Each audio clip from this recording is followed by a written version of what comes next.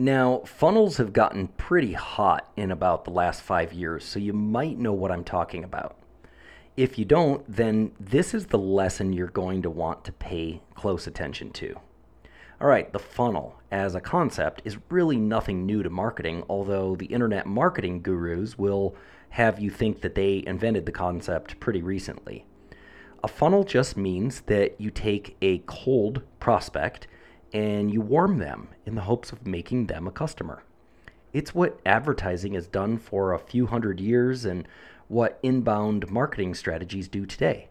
Because even though tactics and strategies become more popular and then fall out of favor, and our buyer preferences change as consumers, the basic psychology we have as humans will never, ever change.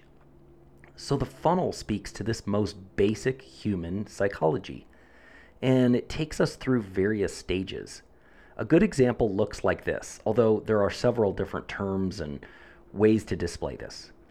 So think of a funnel with the wide part at the top and the narrow spout at the bottom. So a consumer starts at the top and goes through each stage of the funnel until they are squeezed through the narrow opening at the bottom. This is where the term squeeze page comes in, which we'll see later. So the steps in the funnel are, starting from the wide part at the top, awareness, opinion, consideration, preference, and purchase. Awareness, opinion, consideration, preference, purchase. These are the steps people take when they purchase a product or when they choose a favorite brand. Now, we're talking like in a store or online, basically a physical product. Awareness is where you make them aware of your product or service. Opinion is where they form a belief about your product, and hopefully a good one. Consideration is where they consider possibly buying. Preference, which is sometimes called commitment, is where they actually decide to buy. And then purchase is where they do finally buy. And there are other funnels that list even more stages after purchase, like referral, loyalty, etc., but that's a little complicated for here. Now, we're talking online funnels, and this is a little different in practice, so we're going to simplify them here even further to make it easier, because I love easy. So we're just going to go with three to make it really simple, and we're going to call them connection, desire, and purchase. Because in these types of funnels, this is really what you're going to be doing. These are the three steps that you're going to lead them through: connection, desire, and purchase. So for a funnel in an online launch, you're warming the prospect. You're moving them closer to a sale, but you're doing it a little differently than in traditional marketing and advertising, where you're convincing and you're selling. You're saying, this product is the best, and here's why. That's the traditional way. In online marketing, you're giving. You're proving to the prospect that you're the expert. I call it the mystery man concept. Someone opts in to get free help from you, and in trade for their email, you give them valuable information. Then you send them more valuable information and later even more. This just keeps going on, and the person thinks, who is this mystery man who's willing to help me this much? That's when you can sell them, when you have them eating out of your hand. And this is all done through the funnel. It's well thought out and it's very much planned. Okay, so the connection phase. This is the first. Remember, connection, desire, purchase. So the connection phase. The person is opted in for your freebie. They received it, and now you're ready to start the dating process. Or say they joined a waiting list for your closed funnel. Either way, here's where you'll give them content that will let you connect with your audience, not just intellectually, but at the heart level too. And the best way to connect with people at the heart is to find topics that are related to your values, your philosophies, your beliefs, and the things that you stand for. And if you choose your audience correctly, they're going to stand for those things too, and they're going to have a connection with you. So don't think sales at this point. Just get that out of your head completely. This is dating, not popping the big question, okay? Next is the desire phase. Here's where you now start to tell the prospect about the transformation that they can experience. Again, it's not selling, but it's also not just heart. And this is tricky. And people screw this up all the time because it's a delicate balance. You're coming really close to the line where you're selling, but not really. My wife always laughs that I can't sell anything to anyone, but I can always convince people to do something because there's a difference. There's selling and there's influencing. Influencing makes things seem attractive in themselves. Selling tells you what you will get in trade for your money. So, this is where you shift gears and you start to create real desire for your membership. You're still educating by giving free content, but you're also starting to shift to create a desire for your membership or your course. Also, share stories of successes here at this phase. At the end, they should just be naturally saying, I want this.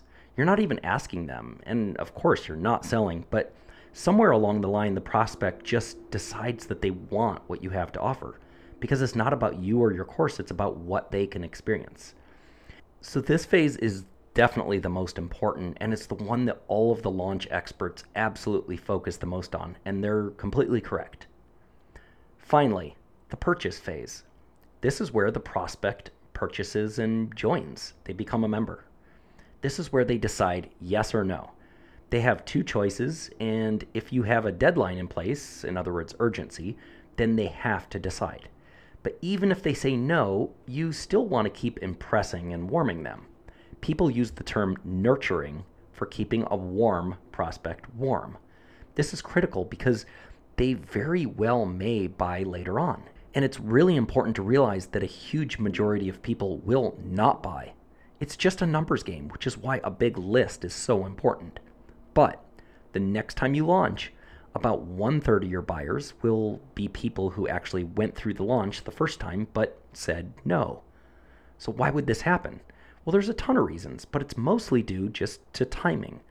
They weren't ready yet, or they wanted to start the membership but were busy with other things and it just wasn't a good time for them. It's actually rarely due to the cost. We instinctively think that if they didn't buy the first time, they're not interested at all and they're leaving. That's it, they're gone. Not true. If you keep warming those people, nurturing them, there's a high probability that the next time you launch, they will actually sign up. So it's really important to make sure you split that list and create a new one. After the launch, you take the people in your list, subtract out the members who purchased, and you have the no list, or what we call a did not buy list. A lot of CRM systems will do this for you through tagging at purchased. Infusionsoft is one that will do that.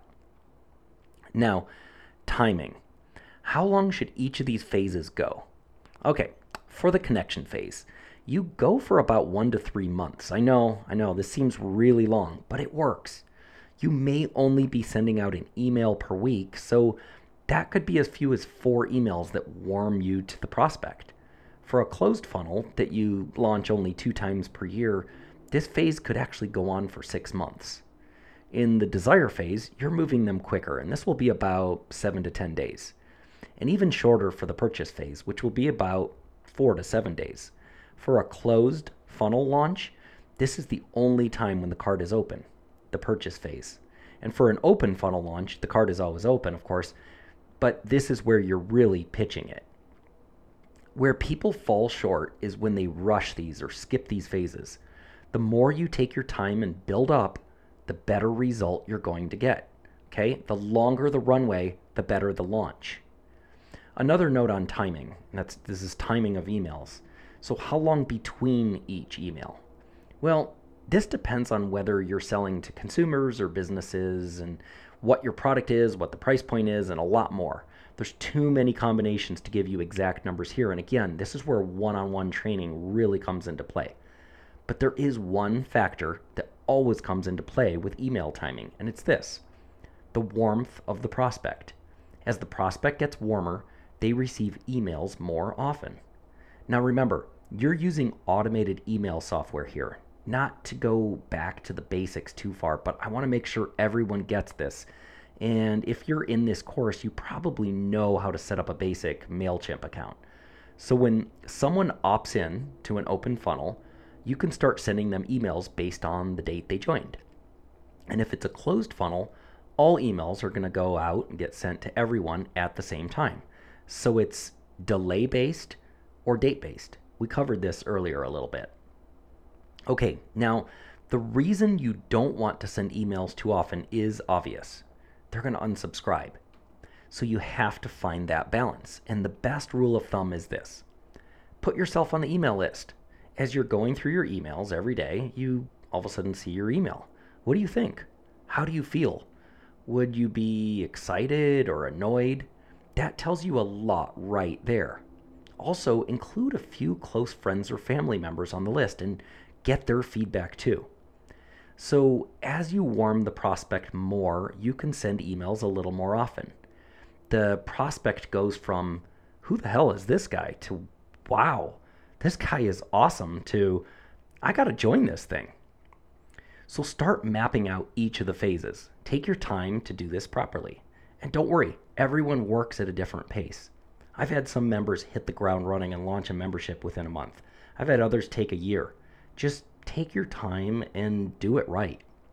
Because there's so much to a launch, but ultimately, there's just these 3 phases, which make it easy for us to understand how to really build up and create anticipation so that when it comes time to actually start selling your membership, you do have the big result that we're talking about, like possibly thousands of members. All right? That's it for this lesson.